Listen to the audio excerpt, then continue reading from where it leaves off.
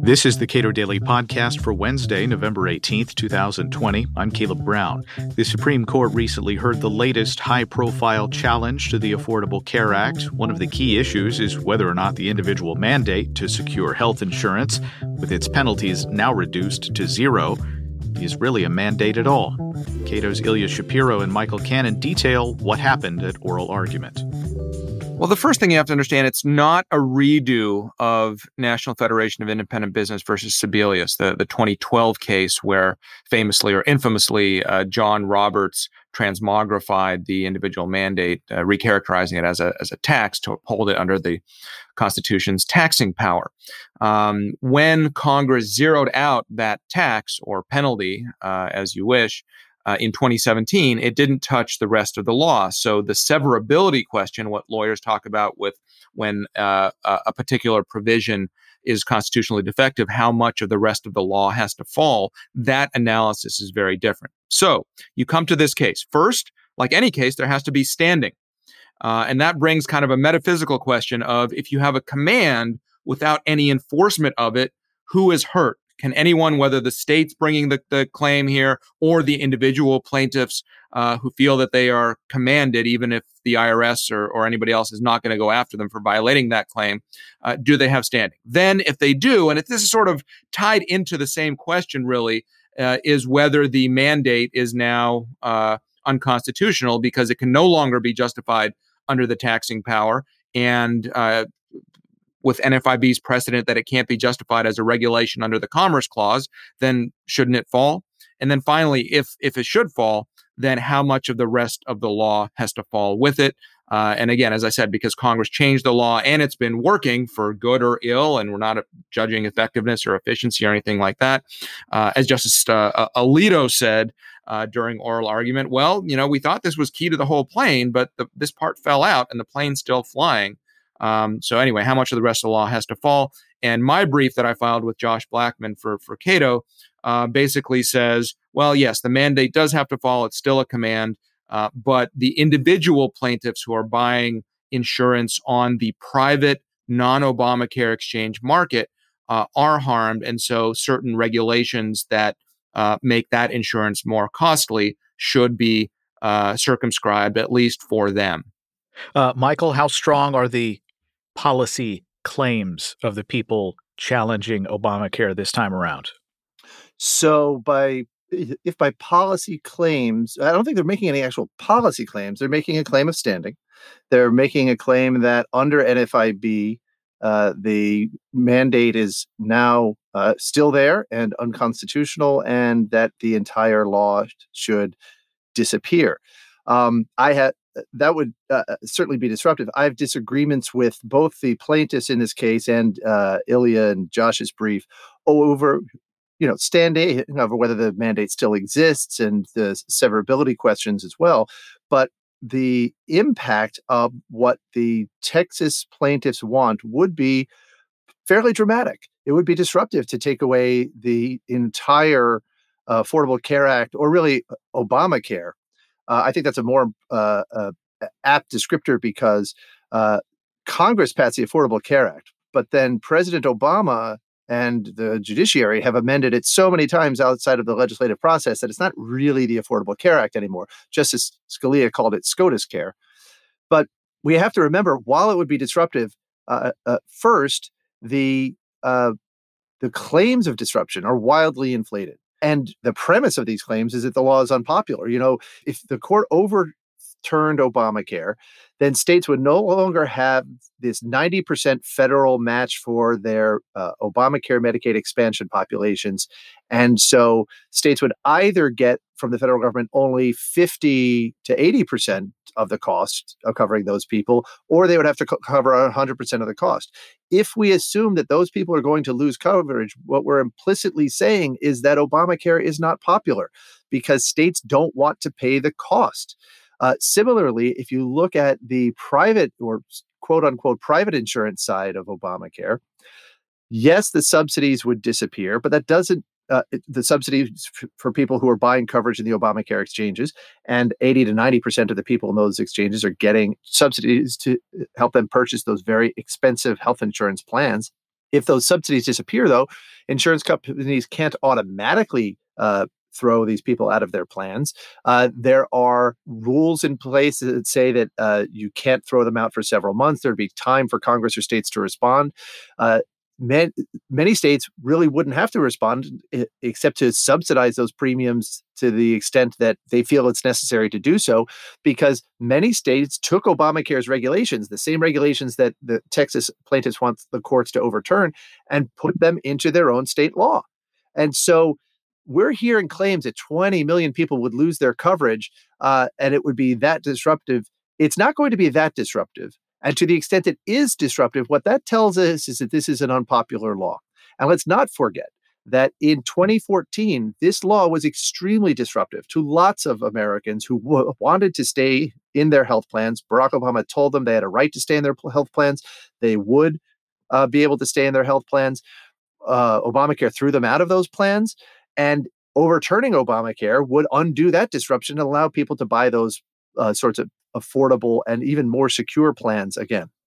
So, Ilya, at oral argument, there seemed to be quite a bit of skepticism about, in particular, severability as an issue. That is, if this provision goes down, it all goes down because it's not severable. What were some of the arguments surrounding that? Yeah, I don't think there's going to be even one vote for invalidating the entirety of the ACA.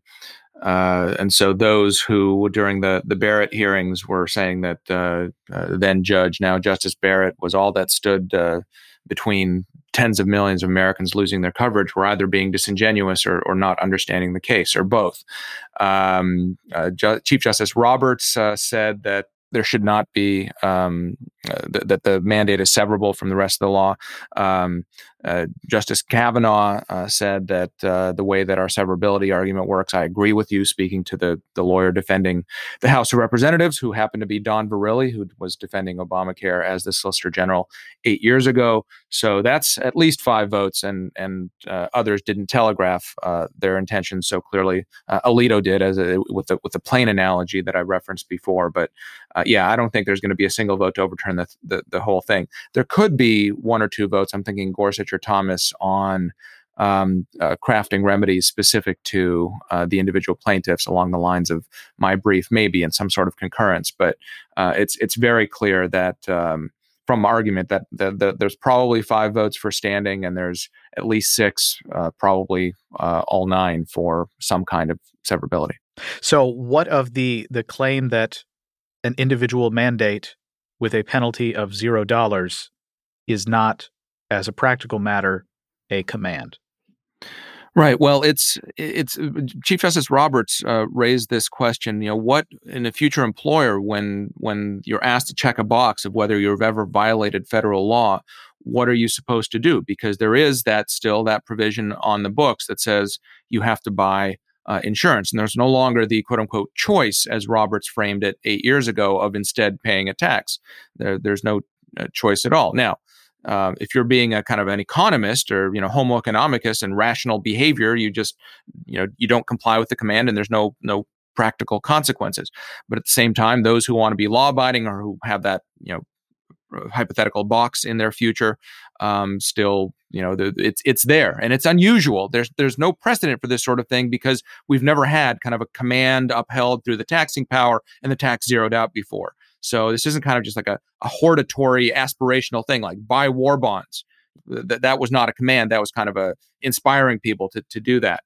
But we had several hypotheticals from Justice Thomas, from Chief Justice Roberts, if there's a mask mandate or all sorts of things that could be there. It's a bit of a metaphysical question, but still, in the law, if something is on the books, then it's a command, even if the government is not currently enforcing it. Michael? So my take on the questions that the Chief Justice and Clarence Thomas and others were asking about standing is a little different. All you have to do to get into court is for one plaintiff to establish standing, and there are many possible ways you could establish standing, which means you have to demonstrate a concrete and particularized injury that you will suffer because of what the government is doing. And so I thought that Chief Justice Roberts' question about if an employer asks you if you've ever broken the law, whether that would be whether you could answer that honestly, that was an interesting sort of hypothetical and potential basis for establishing standing. But really, I don't think that indicates that he sees that there is an injury here. I mean, usually what employers offer is, have you ever been convicted of something? Rather than have you ever broken the law? Because if they ask if you've ever broken the law, I mean, all of us have broken the law. All of us have sped on the highway. All of us have, and so I don't see that as indicative of where he's going to go on standing. I think that they were just doing due diligence, asking all the questions they have to ask about standing, and it doesn't necessarily mean that they're going to grant it. Now, on the question of is there still a mandate? I think that the most useful way to think about this is that a mandate is a combination of two things: a command where the government's telling people you have to do something, plus a penalty if they don't do it.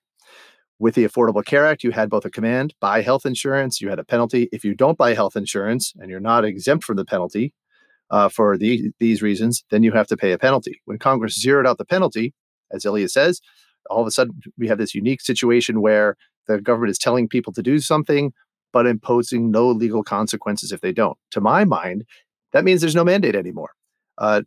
Any more than there would be a mandate if Congress passed a two-word law that said buy broccoli, or laws that say buy war bonds. Justice Breyer was asking all sorts of questions about, if we go through the federal code, how many of these precatory provisions will there be urging the populace to do something, even using the word shall, like Obamacare does, but without any legal consequence. And so I think that's the most useful way to look at this. And when you look at it this way, what it says is that there is no more mandate here to challenge, because there is no legal consequence to someone not obeying that command, which is one of the reasons why probably won't go this way. But I wouldn't be surprised if there's a strong majority. I was going to say probably won't be unanimous, but I wouldn't be surprised if there's a strong majority that tosses this on standing, because there's just no concrete, imminent, particularized injury that anyone's going to suffer under that provision of the law right now. And I might also disagree with Ilya. I think this is an attempt to relitigate NFIB. I think that's what the Texas plaintiffs are trying to do.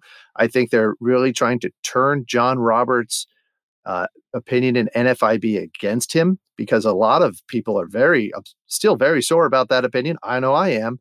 And I think that the Chief Justice noticed this. He seemed very annoyed with the plaintiffs during oral arguments. And I think it's because he realizes that this was just a too cute by half attempt to turn his own opinion in NFIB against him.